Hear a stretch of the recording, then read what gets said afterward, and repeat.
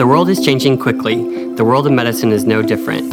Understanding how these changes affect you, your practice, and your organization is critical to your success as a leader. At times, the amount of change can seem overwhelming. It feels that there is no order, only chaos. How do we survive in this environment?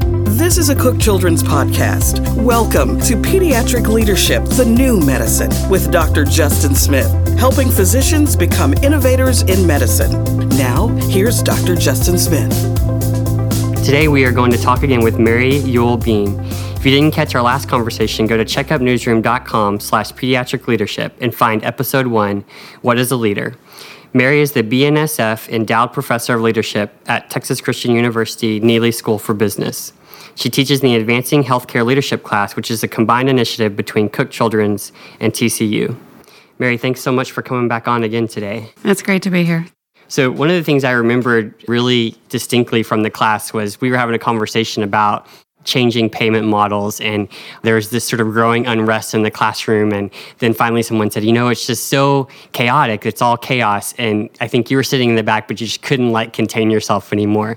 So today we're going to be talking about complexity. So why don't you tell us what complexity is and why it was so important that you thought you should speak up at that moment? Okay, yeah, I remember that. I kind of provoked a bit because there was a lot of concern going on in the room, and I think it was tapping into people's fears about the changes in the environment.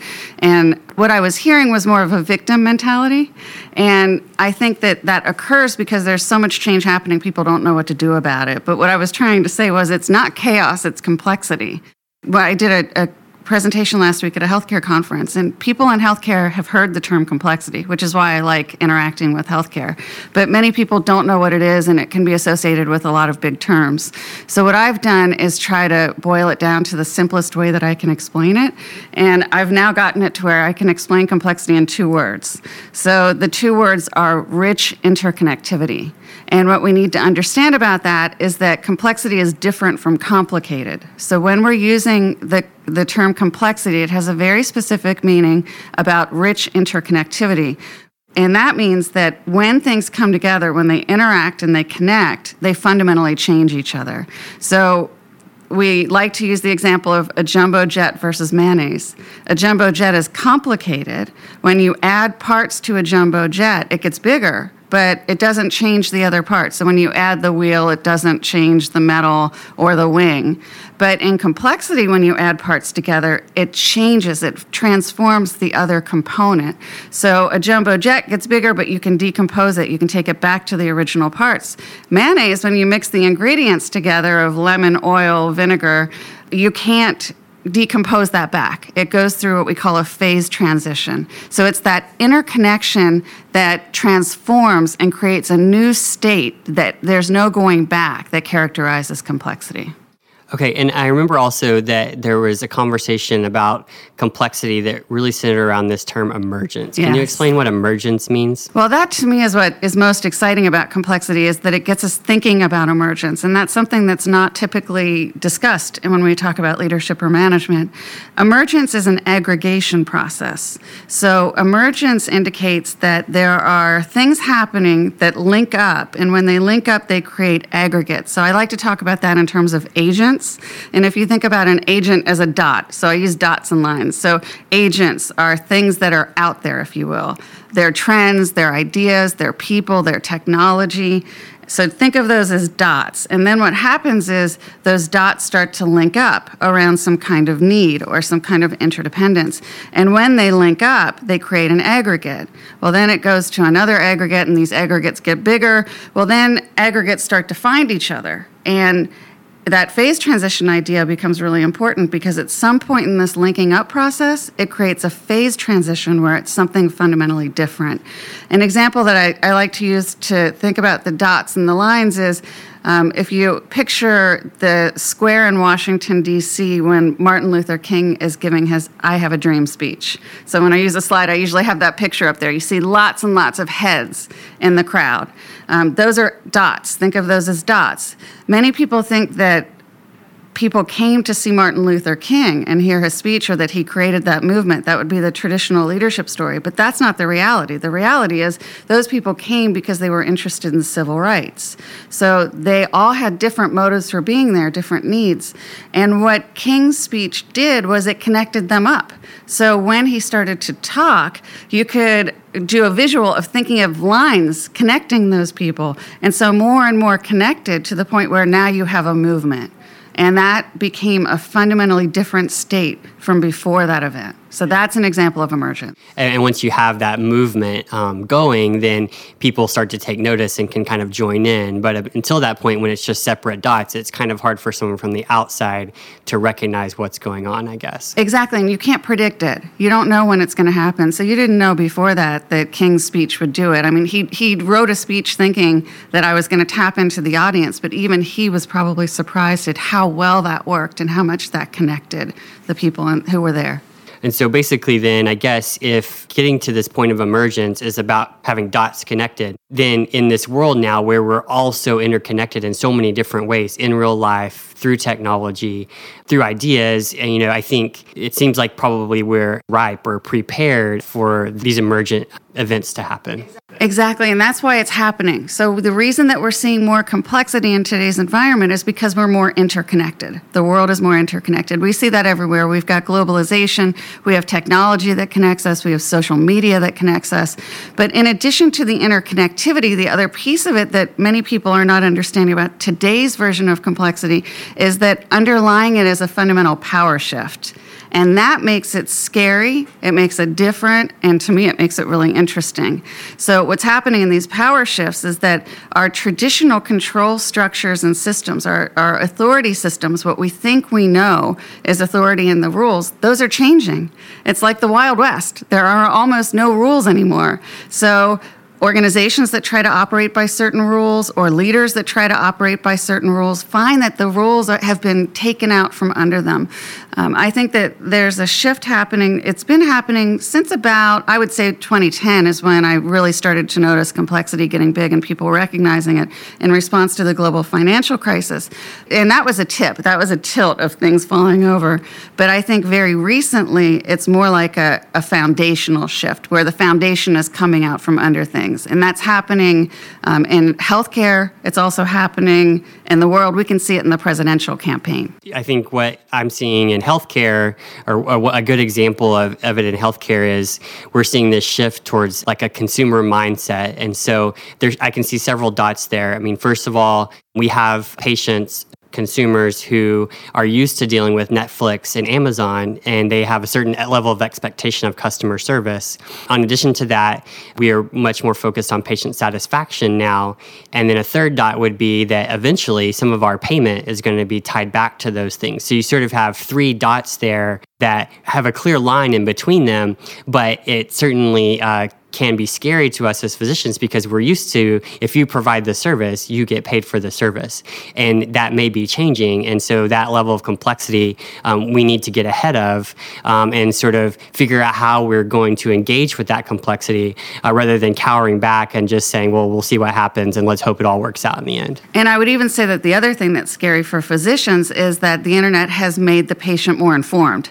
So whereas in the past, the physician was the authority figure, the one with the knowledge, now patients come in with more knowledge, which again changes the basic authority system. You can't control things in the way that you used to. I think a fantastic example of this kind of shift in the way it impacts leadership is the presidential election. So in the presidential election, we saw last year that Trump came into the campaign. We saw the reaction. The reaction was nobody took him seriously. The Republican Party didn't take him seriously. The media didn't. They thought they were laughing at him and thinking this was something that was going to go away. Almost everyone is shocked at what's happened. This wasn't predictable. But if you think about dots, what Trump has done is connected up the dots. So the dots of the sentiment that was out there, that was created by actions that have been happening, both in the environmental conditions, economic conditions, but also from the leadership of the Republican Party, has created a feeling that is anti-establishment. So Trump somehow knew that. I'd love to know how he knew that at some point if I had a chance to talk with him, because I don't know how a billionaire got to understanding the sentiment of all of these people that he's linking up. But when he talks, he links people up. And so it becomes a tag or a symbol for a new movement. So you can imagine the lines being drawn. And now it's solidified into something fundamentally different. The Republican Party is no longer the same. So you saw the Republican leaders, when Mitt Romney came out and when Jeb Bush came out, they were trying to say, hey guys, here's the world. You know, the world is 1980s Reaganomics, or the world is conservatism. Sorry, I can't say that word. That's what the Republican Party has traditionally been, the establishment. But the voters said, no, it isn't. And so that's really scary, and it happened seemingly overnight. It really wasn't overnight. You can look back and see it. But I see similar trends happening in healthcare, where that same kind of thing could happen, where there are enough trends going on that if something or somebody came along to link them up in a certain way, it could create a situation that's fundamentally different. And we're going to talk about, like, in the next podcast about how organizations can prepare themselves. But what we need to make clear is that organizations can't allow themselves to be on the outside looking in. If you think that your name and sort of brand recognition and your 50-year history in the community is enough, it may be for a time period, but if enough dots connect and the sentiment sort of barrels you over, then you're going to be left behind. And I think it's important that even established institutions understand this mindset so that they can be prepared for the changes as they come. Right. So we can see that. And Justin, I think you were a little bit different in that you're not scared by it. So why are you not scared by it in the same way that I see others scared by it? Well, I think for me, I've seen just over my career, I've now, served in 3 or 4 different roles, whether it be out in primary care practice out in Abilene, where I did everything. I think at that point, it was complex. I mean, I had to know how to manage dealing with the baby who was in the NICU and dealing with them in the middle of the night, waiting for the Cook helicopter to come rescue me and pick the baby up, and get a phone call from a mom whose baby hadn't had a stool in 2 or 3 days. And trying to understand how you can manage that phone call in a polite way, but still be taking care of that critically ill baby. I think I sort of came to an understanding of it's okay to just take a step back and look at the situation as a whole and realize that for that one mom, that no stool for 3 days is just as concerning as perhaps the mom whose baby was in the NICU. And so I think I saw then, as I moved to Cook and now have seen how a bigger organization works, I've seen that if you actually look and see the changes, you can position yourself in a way that you not only perform at average, but if you're positioned right, you can actually do better than average. But it all has to do with understanding as much as you can about that complexity that's underneath you. And what I hear you saying is that your medical practice has prepared you for that. So actually physicians might be geared to think this way if they understand what it is and start allowing themselves to, that they already think in a systems perspective. For sure. I mean, when you're looking at a child who's sick in front of you, particularly one who has more than one issue, you realize intuitively that if I make a change for this condition, it will affect this condition, but it'll also affect other things as well. And you have to take the whole child into consideration. I think that's really what systems thinking is to me.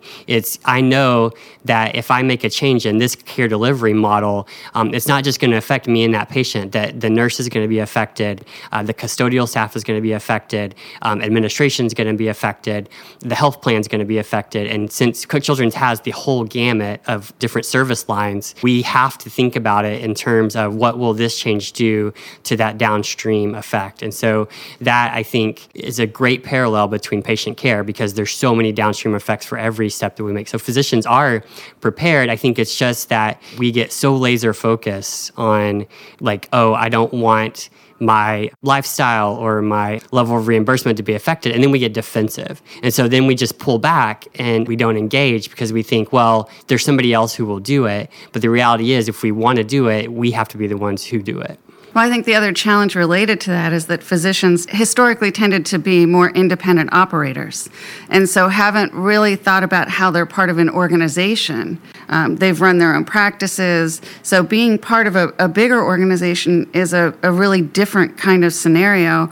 I think that can create a sense of being a victim or being powerless because organizations have power structures in place, and physicians are not trained to know how to deal with that. So I think it's really important that physicians begin to understand how they're part of the organizational system.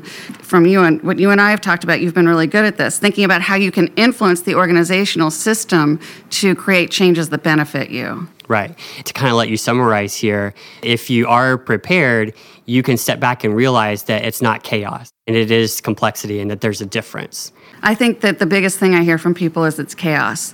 And when they're describing it as chaos and saying it's chaotic out there, this is horrible, it's terrible, it's affecting us, lives are on the line, chaos is something where there's no order. So chaos means there's absolutely no order. So think of Hurricane Katrina while it's hitting. That's chaos.